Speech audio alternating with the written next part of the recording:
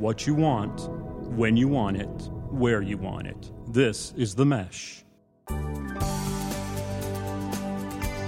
For organizations looking to enhance their customer relationships, this is Stepping Up Service.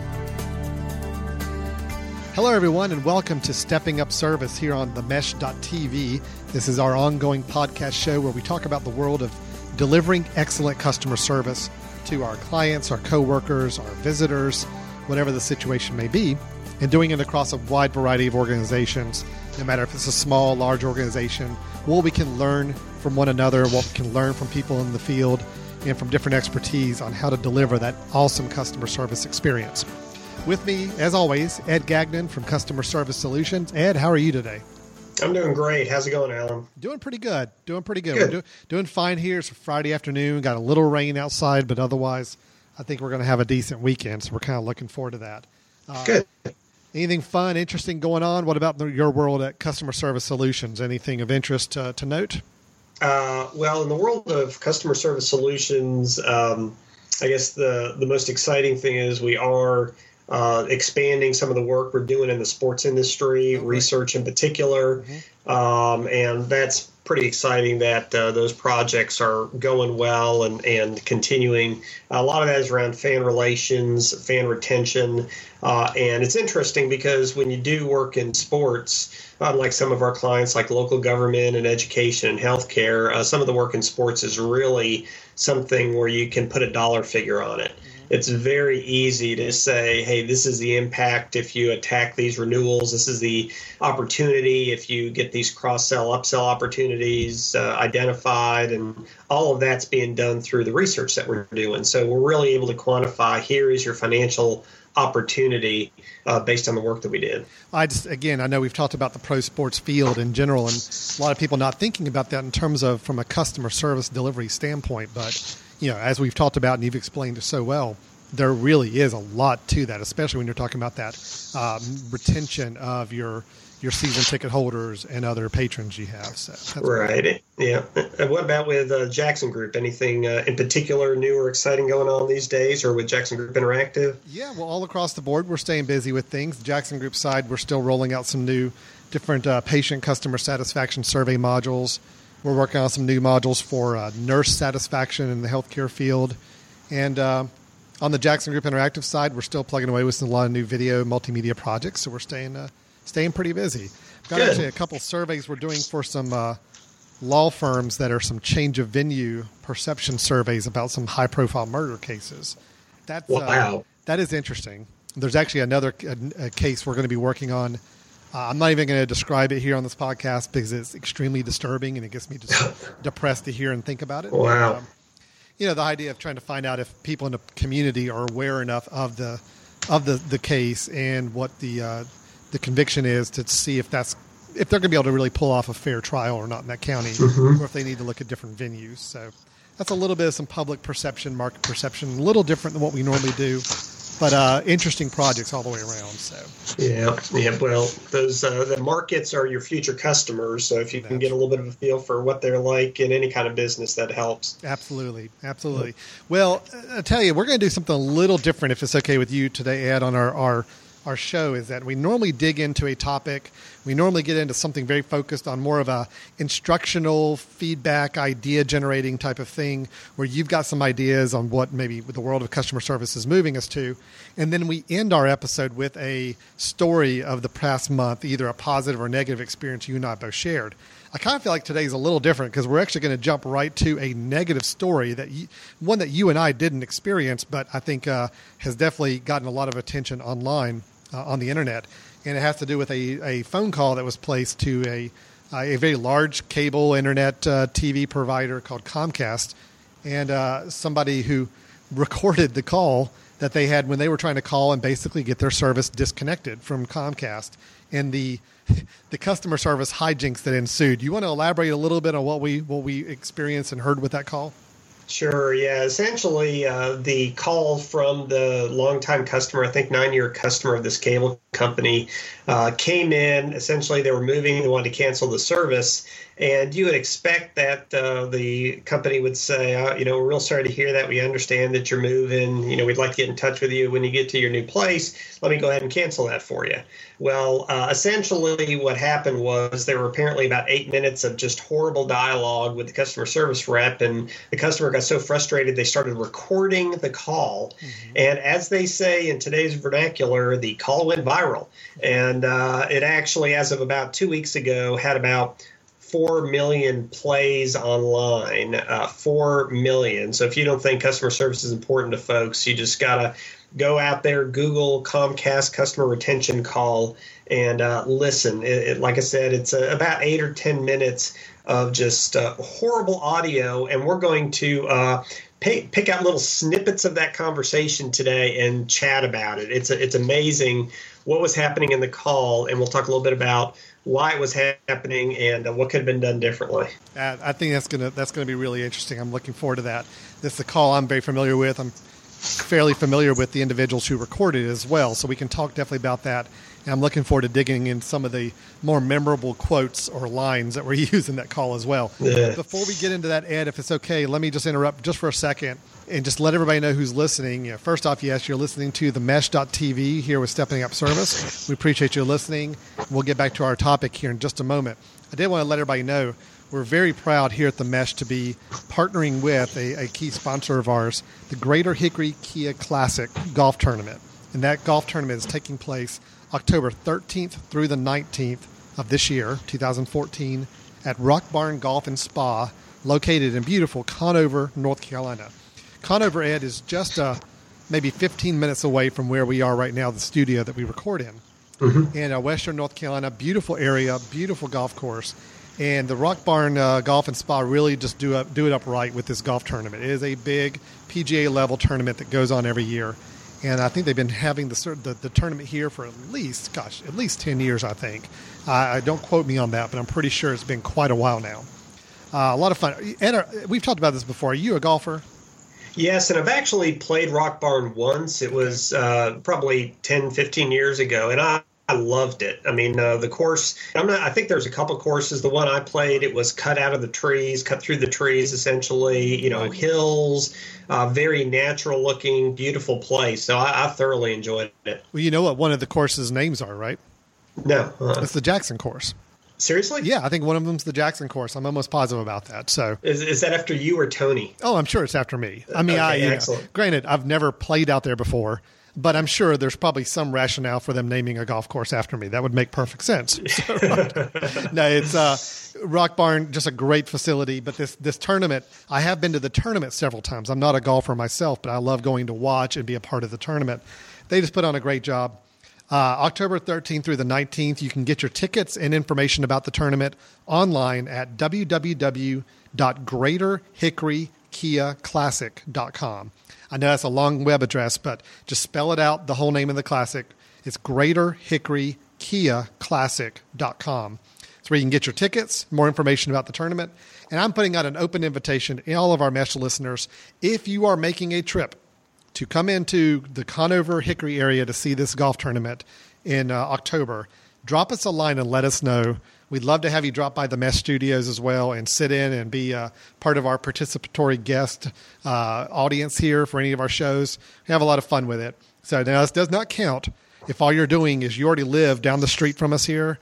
You cannot claim that you're traveling into Conover area to go to the tournament. If you already live here, we want people who are actually making a physical trip to come in for the golf tournament. Contact us, let us know. We'd love to have you here as our special guest on the Mesh. So, Ed, let's get back to our topic that I'm really excited about. Sure. Talking about the Comcast retention call. Again, as you said, setting it up, this is a gentleman who recorded his phone call that he was having with Comcast when they were calling to cancel service. Now, let me give you just a little bit more background because the two individuals who recorded this, Ryan Block and Veronica Belmont, married couple. They're both very heavy in the tech industry, which, of course, kind of gives them a little bit more of a vocal audience when they put this thing out there. But I don't even think it mattered how popular they were. I think once it got viral, it's taking off on its own.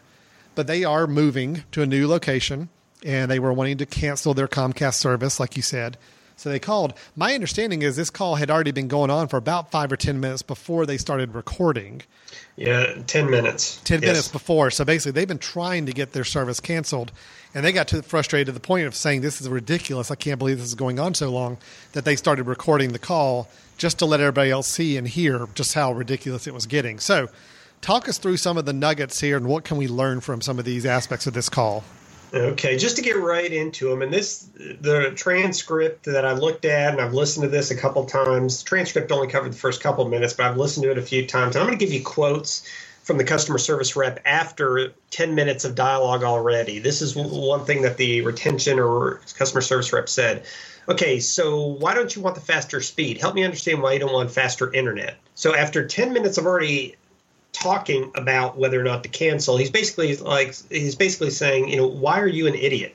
Why would you not want faster speed? Why would you not want a faster internet? And it was interesting because if he really wanted to know the reason in terms of why this customer was wanting to cancel, he would have said, I'd be happy to help you cancel. Can I ask you just a couple quick questions just to help us moving forward with other customers?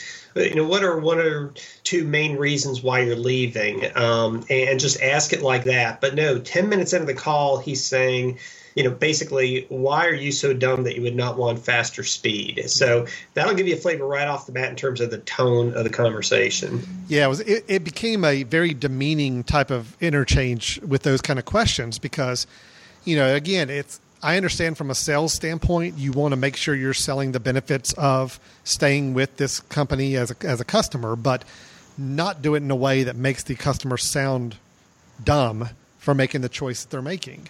I mean, and assuming that the fast internet speed is the only thing that would keep somebody engaged with a company like this is also not a very, very smart move on that. So, right. And another example, the customer asked, well, why can't you go ahead and help me cancel? And the quote from the rep was, because my job is to have a conversation with you about keeping your service, about finding out why it is that you're looking to cancel the service. So in this sense, he was actually being a little bit honest. His goal is to have a conversation about you keeping the service.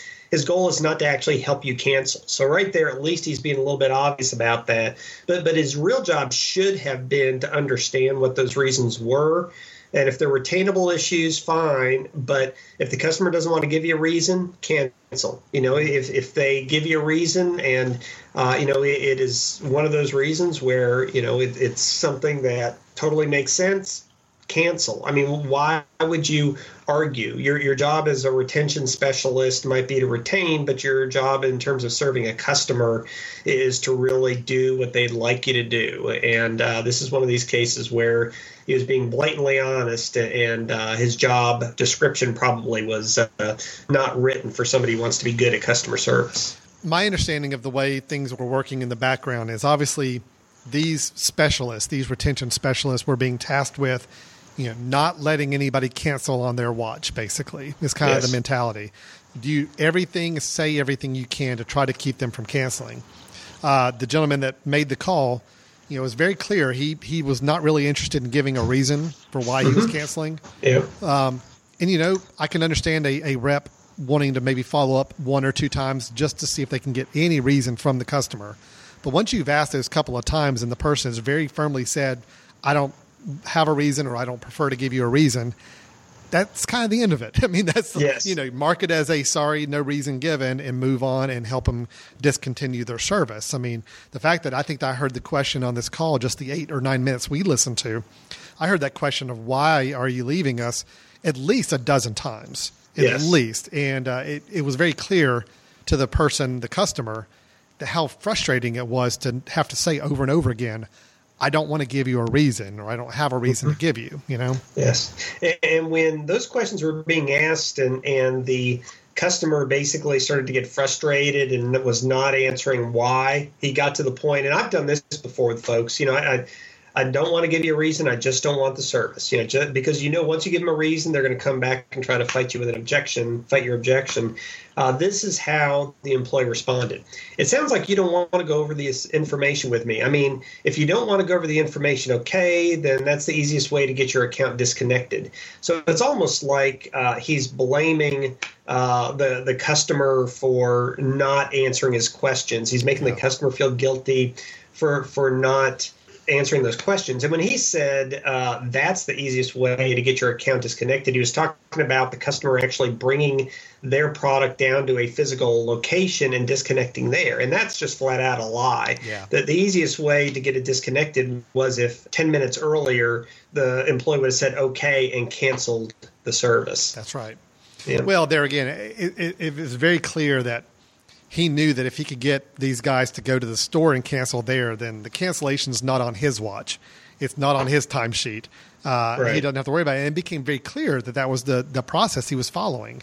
Yes. You know, and it's I want to ask your opinion a little bit about some of the the scripting of these calls. But once you've gone through the different quotes you want to pull out, I've got some thoughts and questions I want to ask you about it in general. Okay, yeah, I have about 2 or 3 more, and then I'll pause. Feel free to ask that, and then I'm going to go into just some general observations about the rest of the call. But one that was interesting is very similar to one we talked about earlier. The employee says, "So I mean, being that we are #1 provider of internet and TV service in the entire country, okay, why is it that you're not wanting to have the #1 internet rated, #1 rated TV service available?" Mm-hmm. You know, again, why are you an idiot? Yeah, right. I mean, that's what's implied. And what makes it more so, it's not really coming across in my voice, but this particular rep was talking fast. Mm-hmm. This particular rep was interrupting the customer multiple times, talking over the customer at times. I mean, it's just, if you want to hear an example of horrible customer service, you would just listen to that. Now, I understand maybe he was given some guidelines and direction to do that and incentives to do that, but surely I hope not every customer retention call goes like this, because if it did, the Comcast would, and maybe they would, I know they have a horrible reputation for customer service, but this is part of the reason why. Yeah, absolutely. Well, and what I think is interesting there is the style of this person's dialogue. Yes, it was abrasive. It was tough to listen to, but I guarantee you, I mean, just from what I understand, I mean, you know, it's there against that whole scripting side of things. It's like, these are the different decision tree paths you're to follow when somebody wants to cancel. Right. He may have been taking it way to the extreme, but regardless, he was still doing basically what he was hired to do at that point, it seems like. Yes. And that's what's more concerning than anything. Supposedly the guy who recorded this has gone on record as saying that, you know, I'm not looking to have this guy fired. He's like, I'm looking to see Comcast in this example change the way they handle this retention strategy in general. He's like, yeah, this guy was just following the script and doing what he's supposed to do. So that seems to be the bigger issue there. But yeah, regardless, this guy obviously interrupting, just almost berating the customer was very, very frustrating to hear. Very, very frustrating. Right. And you talked about berating the customer. Here's another quote that's along those lines. Okay, but I'm trying to help you. Okay, you are not letting me help you by declining answers by doing all this. I'm trying to hear you. So it's like, you know, I really, really, really want to help you, but it's your fault that I'm not. Now, this is 12 and a half minutes into the call, and he's blaming the customer for not having canceled the service. It's something he probably could have done in the first 30 seconds. Yep, absolutely. I agree. Yeah. So what I want to do, I'll go ahead and have you ask your question in a second. But after doing that, just talk a little bit in general about some of the other key points that were made and inappropriately made by the customer service rep in the rest of the call. What I'm really curious about is this whole notion of scripting, because that's something that's really kind of got me thinking a lot after listening to this guy on this call. Is, again, I know he's probably got a goal and a quota, and he doesn't want anybody disconnecting on his watch. However, he obviously had certain phrases and lines and things that he knew he was to say, he was to ask, he was to inquire, and maybe a magic number of times something has to be said to him before he would let it continue to the next phase. I mean, did you pick up from this, from what you heard in this call, how heavy was it scripted, do you think, or how much of it was just this employee was taught that you don't let anybody disconnect, you know? There was definitely scripting because when they say something like the #1 internet service provider, we are 5 times faster than the others, he was bringing up megahertz this, megahertz that. When you're bringing up features or you're bringing up differentiators from competitors and you're going over and over again in a way that it sounds like it's very second nature to him, he is being taught these key points. So the question is, there needs to be some discernment on the part of the employee. When do you emphasize key points and when don't you? And from a retention standpoint, you don't want to get into an argument. We talked about the service recovery technique that we've talked about in one of these shows, where it's a 4-step process. You listen up front. Well, this employee interrupted the customer. He didn't really listen. Second, you empathize. I'm sorry this has happened. I can see how frustrating that this process is, or he didn't do any of that. You accept responsibility and apologize. You try to keep emotions out of it. Don't get defensive. He was very emotional. He was bringing emotions into the conversation. And then you deliver on a remedy or you deliver on a solution. Well, he avoided the solution. So he did absolutely everything wrong from the service recovery perspective. And that's because he was not a customer service recovery person. He was a hardcore salesperson put into a, quote, customer retention department. And one thing, he might be thinking very transactional, but he wasn't thinking about the word of mouth. He wasn't thinking about repeat business. And this is one of those cases where that one horrible, excruciating, painful, documented, recorded moment of truth is not just one lost transaction. This is something that is hurting, not irreparably, I'm sure, because they already have a bad reputation, but hurting the reputation and the financials of Comcast. All right. Let me be the contrarian for just a moment and ask a question. Yeah. Excellent. We'll try this and see. And this is going to be tough for me to say because I don't necessarily agree with what I'm saying here, but let me ask it. So what if I were a Comcast executive in this situation and I'm hearing all these people online and everywhere talking about this saying, you know what, when these guys called and said they wanted to cancel, you just let them cancel. You don't need to drag it on. You don't need to turn it into a big thing. But if I'm a Comcast executive, I'm saying to myself, you know what, but I don't want people calling and just being able to say, I want to cancel service, and we just let them go. Okay, sure, no problem. We'll take care of that right away, because that is hurting business. That is losing business very easily when maybe our customers don't always understand some of the benefits they could be taking advantage of or the services that we could be providing them. Sure. How do you argue that? What would you say to Mr. Comcast executive if he said that to you? Well, I'd say a couple things. First of all, you got to look at it strategically. You have to say, how is this going to impact my brand if we do it in a very negative way? How is this going to impair the opportunity for repeat business? How is this going to impair the word of mouth? Secondly, you have to look at it and say, well, how can we get that information in a very professional, appropriate way? So you can say, well, during the call, could we, like in the example I gave earlier, could we say right up front, definitely sorry to hear that you're wanting to cancel, and I can definitely do that for you. The process takes about a minute to a minute and a half. Would you mind if I ask you one or two quick questions before we started the process, just so I can get a feel for what the core reasons were? Yeah. So you can address some of that up front. And then if there is something under certain circumstances that is an objection that the customer was willing to provide you, you can give them the option of still canceling or addressing that. So give the customer the option. Or you could research it. Something that we've done with a lot of our clients is conduct exit interviews, where you literally go ahead and cancel the service, and then a week, a month, 3 months later, depending on what type of businesses it is, you call back your former clients in a very customer service-oriented process, not a sales process like we just are listening to. You are soliciting the reasons for that exit. So there's a lot of ways that you can do it. But it's one of those situations where it's got to be part of the culture. It's got to be aligned with your organizational goals. And Comcast, if they're like our local near monopoly technology internet providers, is probably one of those organizations that's a very heavily marketing-focused company, very heavily sales-oriented company. They do a lot of advertising, and that's what their culture is. That's what their mindset is. That's where they spend their dollars. And they're not very customer service oriented. So that's the assumption I would make based on how this call went. Yeah, I completely agree. We'll get back to your show in a moment. Just a reminder, you're listening to The Mesh, an online media network of shows and programs ranging from business to arts, sports to entertainment, music to community. All programs are available on the website as well as through iTunes and YouTube.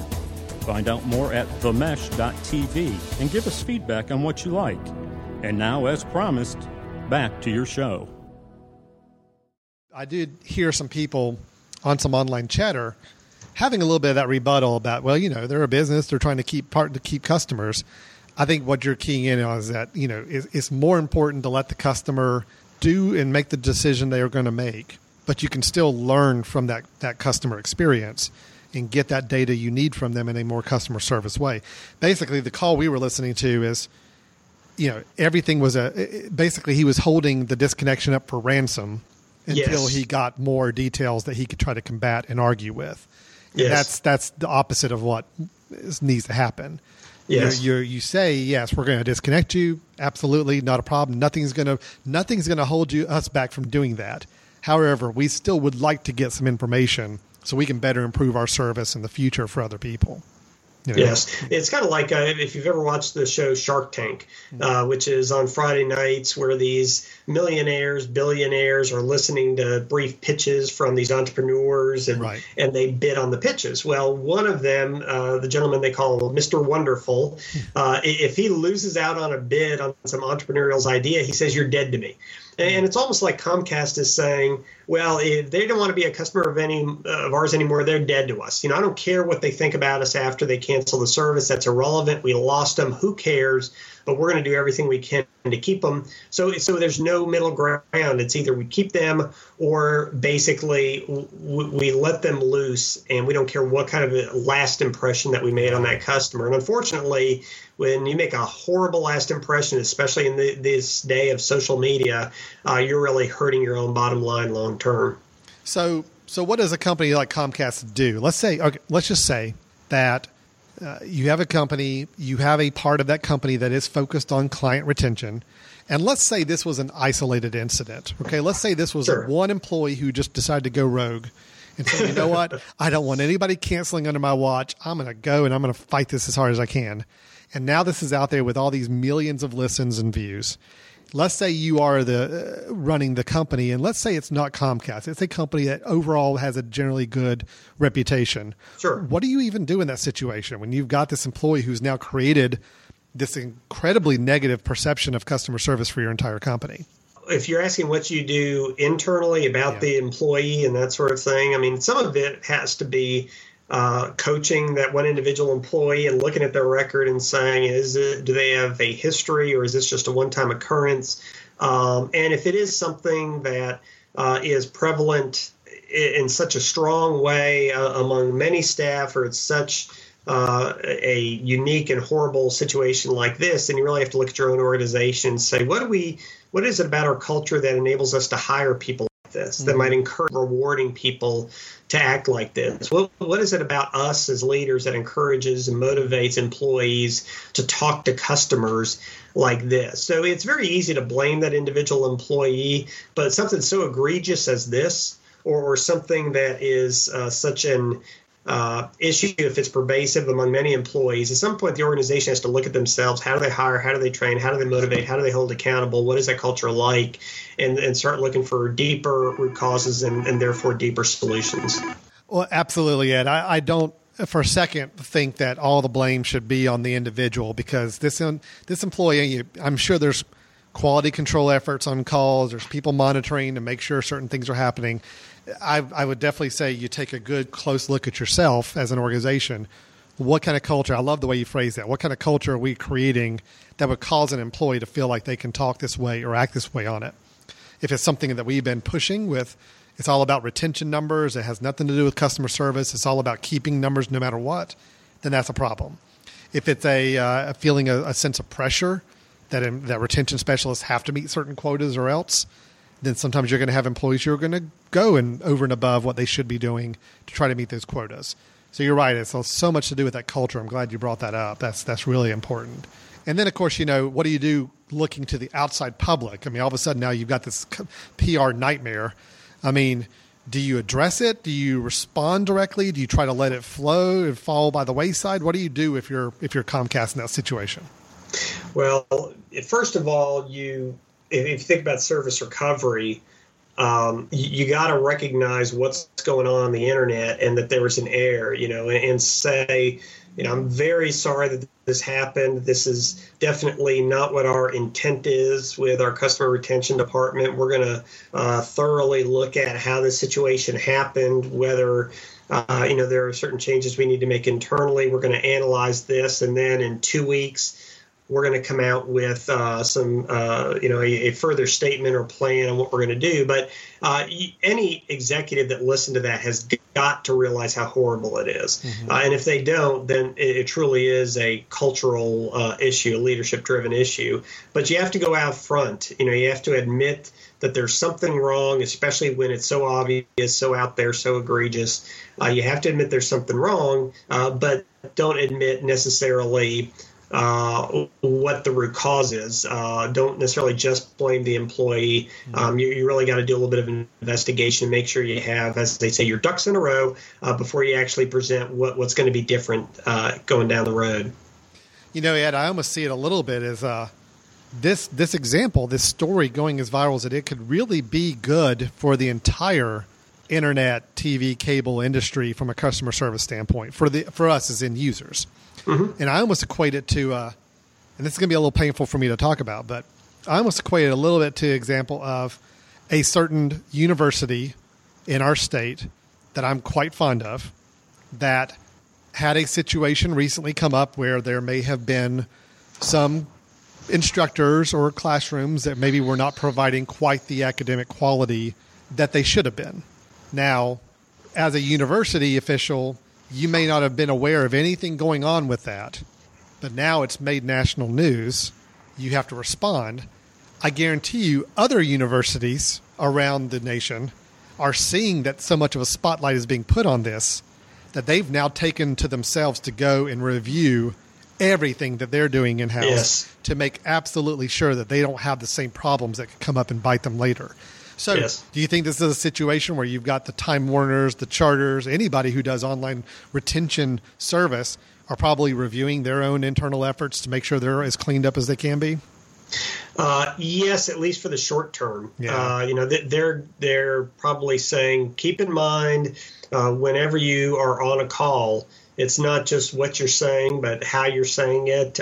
Keep in mind, in this day and age, anybody could be recording any call. It kind of reminds me when we do service excellence training, sometimes we'll do modules on email etiquette. And we say when you press that send button, keep in mind what we call the Charlotte Observer test. The way technology is nowadays, and Charlotte Observer is our local newspaper here in Charlotte, when you press send, that email could be on the cover of the Observer tomorrow. The content, the decisions you make, what you say, it basically could be public information tomorrow. So you have to be armed with the knowledge that what I'm communicating through the airwaves, through email, in any kind of form that can be easily shared is something that's going to be a reflection on you, on your company, and you need to use that as kind of an internal litmus test on whether or not you should word it differently, say it differently, communicate different information.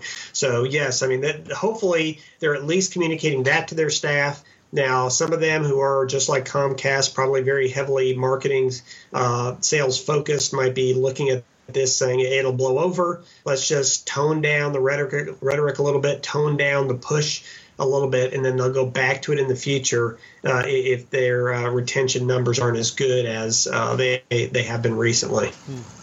Well, I'd like to be the optimist and hope that maybe the whole industry starts to take a little closer look at customer service. I'm afraid it's probably going to be more of that short-term approach that you just talked about where it's okay, guys, let's just mind your P's and Q's and remember you could be getting recorded. Yes. And that's a shame. I think this could be a good opportunity for everybody to really review how they're handling these processes. Because I've heard horror stories from other places, not just Comcast. I think this is just the one that happened to get recorded, and the people who recorded it happened to be very, very tech savvy and social media connected and got it out there really quickly. So yes. Yeah, it's man, it was interesting to hear that call, and I thought as soon as I heard it, I'm like, yeah, Ed and I probably need to talk about this because this is so indicative of everything we've been trying to talk about for months now about what you don't do on a customer service experience. So, wow. Yeah, a lot of lessons learned. It's about the attitude of the employee that comes through in their tone of voice and what they say. It's about when you're in service recovery mode, try not to sell. I mean, that's one thing we talk about all the time. There are times to sell and there are times not to sell. And I guess Comcast is all about sell, sell, sell, even with an angry customer, sell, sell, sell. And it's about thinking long-term rather than short-term. It's about thinking lifetime value rather than transaction. And then there's also what you and I have talked about. It's that cultural component. What is the organization doing? Can the organization take some ownership over what happened in this call? Because again, it was such a horrible experience that there had to be something beyond just one rogue employee that was driving this to happen. Yeah. Well, Ed, thanks so much for your input on that and sharing some of those quotes with us. That was great. And again, I encourage anybody who has not heard this 8 to 10 minute audio, if you do a search on Google anywhere or online anywhere, search for Comcast retention call. You'll find it almost guaranteed pretty quickly. Most of the tech news sites have been covering it pretty adamantly. Ryan Block is the guy who actually recorded it, and he's pretty in tune on social media circles as well. So I'm sure you can find it without a whole lot of hassle looking for it. I do encourage you to give it a listen and maybe drop us a line, give us some feedback. What are some other things you think we can all learn from this call experience, and what are some other do's and don'ts from that process that we can share with our listeners? We'd love to hear from you on that. Ed, do you have, I know we kind of spent the whole time talking about a negative customer service experience, even though it didn't happen to us. Do you have a story to share, or is that going to suffice as your story today? I do have one, and unfortunately it's also negative, but okay. I do have one for today. Mine's negative too, so I guess we're just going to be everything negative today. That's okay. That's all right. Why don't you go ahead and tell us your story here? Okay, I'm just going to bullet point 17 different communications very quickly. Oh, all right? Okay, all right. Yes. First of all, my physician suggested that I have a certain medical procedure. Okay. They called to schedule the procedure. I decided to get a CPT code to figure out how much this was going to cost. Yeah. I called for an estimate, and I okayed the procedure based on what the estimate was. I had the procedure. Yeah. Then I received a bill that was about 60% above the estimate that I was given. Okay. So I called billing. They said that they did what they were supposed to do in terms of the estimate they gave me, but they were given the wrong CPT. So I had to actually call my insurance company to have them challenge it. Of course, you need to do that. I understand that. Yep, sure. Yes. Right. So I called the insurance company, and they said they had to call the office to ensure that it was not warranted. So I called, left a message at the office, the physician office. The physician practice called back, said they don't give out CPT codes to help with estimating, so I need to call the procedure scheduling. Mm-hmm. So I called the procedure scheduling. They said they don't give out CPT codes, so they suggested I call the estimating department. So I called the estimating department, who I had called earlier. They said they don't give out CPT codes, but their supervisor would call me back within a day. Yeah. They didn't call for a week, so I called them back. Mm-hmm. They called me back and said to call billing, and I ended up talking to the very first lady I talked to in billing. So I ended up having 17 different communications with nobody accepting responsibility for an estimate that was 60% above the actual procedure cost. Gee whiz. And you know the really sad, scary thing about this, Ed? I know a lot of scary, sad things, but tell me what comes to your mind. The fact is that I guarantee you there's probably people who are listening to that saying, oh, I can top that. Especially when you're talking about health and insurance and all that. I mean, it's just a nightmare, and it's just a lack of easy to navigate systems, and just people always wanting to pass it on to somebody else. And that is really annoying. That was only 17 steps because it seemed a lot longer. So it could be longer, but I've basically said, forget it. They are charging me for what they did for me. So even though the estimate was bad, we'll go ahead and pay it. Wow. And I hate to do that, but nobody's taking ownership over it, and they are charging me for what I had done. So it's not like you're getting ripped off. It's the problem is that they gave you an estimate. They went way over the estimate. And instead of helping work with you to understand why the estimate was so far off, they're just basically sticking to their gun saying, no, this is the cost of it. Right. And the bigger, I guess, point from my perspective is if they would have told me the actual price in the estimate, I would not have had the procedure. I would have had the option B procedure, which was much less. Oh, okay. So this actually would have impacted your decision-making process. Exactly. Having more clear information on the front end. Exactly. Yeah, that stinks. That really does. Yeah, it's like you order a car and it comes in and they say, here we go, that'll be $25,000. And you said, well, when you ordered it, you said it would be 15. Sorry, it's 25. Mm-hmm. So, I mean, how many people would actually buy the car for 25 that they were told was going to be $15,000? Right. Nobody would. Yeah. But in this case, it's a little bit different because I already had the product. I already had the procedure. They can't go back and like just quickly reverse it or anything. So no. Okay. Yeah. So that would be nice. Wow. Well, man, I am sorry about that. I mean, not only was that an annoyance and frustration, but it hit your pocketbook.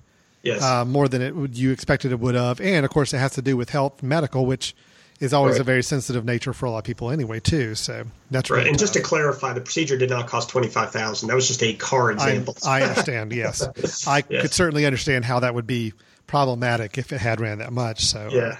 Boy.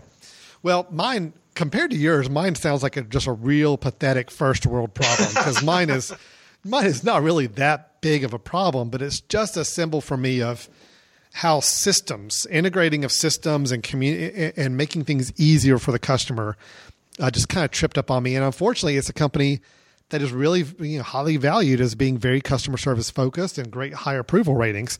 I had some problems with Apple just recently on some iTunes movie purchases.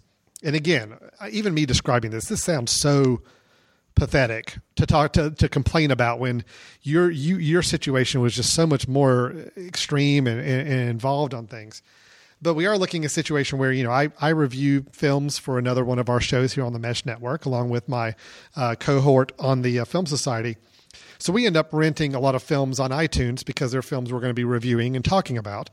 We pay for the rental. It might be $5 every time we rent a film to watch. It's cheaper than going to the movie theater sometimes to watch them, obviously. And I'm one of those guys. I'm an Apple guy. I've got the Apple TV at home. I've got the iPad. I've got the phone. I've got the whole kit and caboodle. And one thing I always love about this stuff is they do work really nicely together, except when they don't. And when they don't, it's extremely frustrating. So here's an example of I have a iTunes account. I have used this iTunes account for at least 6 or 7 years. It is linked to a personal credit card of mine, so everything just gets charged automatically to that. No problems in the past ever. Well, about 6 months ago, I had a erroneous charge show up on my iTunes account, a movie rental that is a movie I'd never heard of, my family never heard of. It was a pretty graphic horror movie, which is not exactly our style of film anyway. So I knew somewhere there was an accident. And so I called Apple and explained that to them, and they said, oh, okay, well, we're concerned there may be fraud on your card. So we're going to have to, they didn't tell me this, but they basically said they're going to fix the problem. Well, fixing the problem meant deauthorizing my card as a charge card that could be used in the future. For anything? Yeah, for anything on iTunes. So basically, I had to attach it to another, like a debit card of mine. Okay. I really wanted to keep it on my American Express because I earn points and keep that rolling. But I had to put it in my checking debit card, so be it. Well, ever since I've done that, every time I try to purchase something, it's hit or miss whether it actually goes through. And every time I call to find out why my purchase is not going through, they either have to reset something or they keep saying it's because my account had been compromised at one point. All of this. So now I'm to a point where I'm trying to watch a film that I need to be renting to watch the very next day, and it doesn't go through. It comes up and says there's problems. So I say, okay, I'll tell you what. I'm just going to purchase it on my iPad, see if that will work. And lo and behold, it did work. It actually did purchase on my iPad. I can actually rent it, even though it's linked to the same card. So I'm still very confused what's going on. I'm thinking, well, I'm going to watch it on the iPad, and then I can just watch it on the Apple TV later when I need to finish watching the video. I can just purchase it here, watch it there. Well, come to find out, when you purchase a movie on your iPad, it will not let you play it on your Apple TV, even though it's all the same account. Wow. It only lets you play the movie on the device you rented it on. Of course, I didn't know that until I made the purchase, so now I'm having to watch the whole movie on the iPad, and then it started having technical problems playing as well. Overall, it was frustrating. I will say Apple was extremely helpful on the phone and very nice, so this was not a customer service problem from tone or personality or responsiveness. Yes. It's just a systems problem where you would think a customer, it should be very easy to navigate these things, and it's just continued to be a problem for me. So I'm saying it out there again. It's a first world problem in the grand scheme of things. It is really not anything I should be that bent out of shape about. But it was just annoying enough at 11:30 at night when I'm trying to finish watching the movie that I really would have liked for the things to work the way they're supposed to work. So even you can have the best customer service in the world company with Apple, heads and tails above the reputation that Comcast has got out there. But yet even they are going to have their systems problems that you got to be on top of and make sure things work the way they're supposed to. Yeah, one other interesting point about what you said, we've run into this with a lot of companies. It's just the concept of make it easy for me as a customer to give you money. Yeah. It's amazing how many companies that we've worked with or talked with or news reports that we've read where so many of the customer complaints are about billing issues or refunds or some of the you're talking about here with having to transfer payment plans. I mean, it's amazing how many organizations have issues that are dealing with the customer paying you money, and they drive the customer into these irate, complaint-oriented situations. Yeah. I'll give it to Apple. They refunded every purchase of mine during this whole little period whenever I had a frustration. So I have not had to pay for any of these movies that are either shutting off on me in the middle of the movie or I can't get them on the device I need them to. So they're trying their best to make it right, but this is a deep systems issue that it's just, I'm sure, tricky to try to suss out and find out how to fix it, but it is complicating. And, the thing that I was even telling Chris here in the office about it when this happened, for the life of me, I can't understand why you would be able to rent a movie on one device you own on the Apple ecosystem, all tied to that same iTunes account. It's a 24-hour rental. It's not going to let you play it for any more than 24 hours anyway. Yes. Why in the world, if I wanted to start watching it on my laptop and decide I want to go sit in my living room and finish it on my Apple TV, why in the world I can't do that? It's still beyond me. There's no value to Apple. I'm not going to rent it twice on two different devices. Unfortunately, what you're making me do is pick and choose a device to watch it on and resign myself to the fact that I have to stay and watch it on that device. Yes. In a 24-hour period, which to me, I just don't understand. So Yeah. And people might frequently download via the phone or order it via the phone, but they want to watch it on TV at night. And so, I mean, it's just... they got to look at whether it's a technology reason or there's some other business reason why that's being done, because it doesn't seem like it's the best thing from the customer's perspective. No, it really is. And I guarantee there's been a lot of people who bought movies or rented things and not realized that limitation and got stuck with it. So anyway, minor frustration there. It got all worked out in the end, but it's still something I'm a little nervous next time I need to rent a movie, quite honestly. So thinking about it from a client retention standpoint, I'm less and less likely to want to rent movies on there because I'm afraid that there's going to be another complication. Yes. And that's something the companies need to keep in mind as well. So, yeah. All right. Ed, thanks so much for your time again today. Ed's at Customer Service Solutions. You can learn more about them on the web at cssamerica.com. And that's where you can go and sign up for a newsletter. You can read some blog posts, find out more of some of the services that Ed and his company are providing. And it's just a great source of information and resources. If you like the kind of conversation we're having here on this show and the kind of messages we're talking about, Ed's website at cssamerica.com is definitely a place to go to follow up more on that. And then you can learn more about my company at thejacksongroup.com, where we talk about employee, customer, and market surveys that we conduct for a lot of organizations. Let me remind you again, the Mesh is very happy to be partnering with the Greater Hickory Kia Classic, happening on October 13th through the 19th here in Catawba County. Conover, North Carolina is the town. The Rock Barn Golf and Spa facility there is hosting the tournament, and they do an outstanding job. We really encourage you guys to come visit us here in Western North Carolina, October 13th through the 19th for a great PGA-level golf tournament. You can learn more about the event at GreaterHickoryKiaClassic.com. And, of course, here on themesh.tv, you can go and listen to old episodes of Stepping Up Service or any other show we have on the Mesh Network. Visit us at themesh.tv. You can also drop us an email at info@themesh.tv if you've got any thoughts or feedback on our episode today. Ed, I hope you have a great weekend. Thanks. You too, Alan. All right, take care, and no canceling of cable service this weekend, okay? You got other things you need to do with your life. Don't waste it all there. Do. Okay, all right. Take care, Ed. We'll see you later. Okay. Bye. Thanks.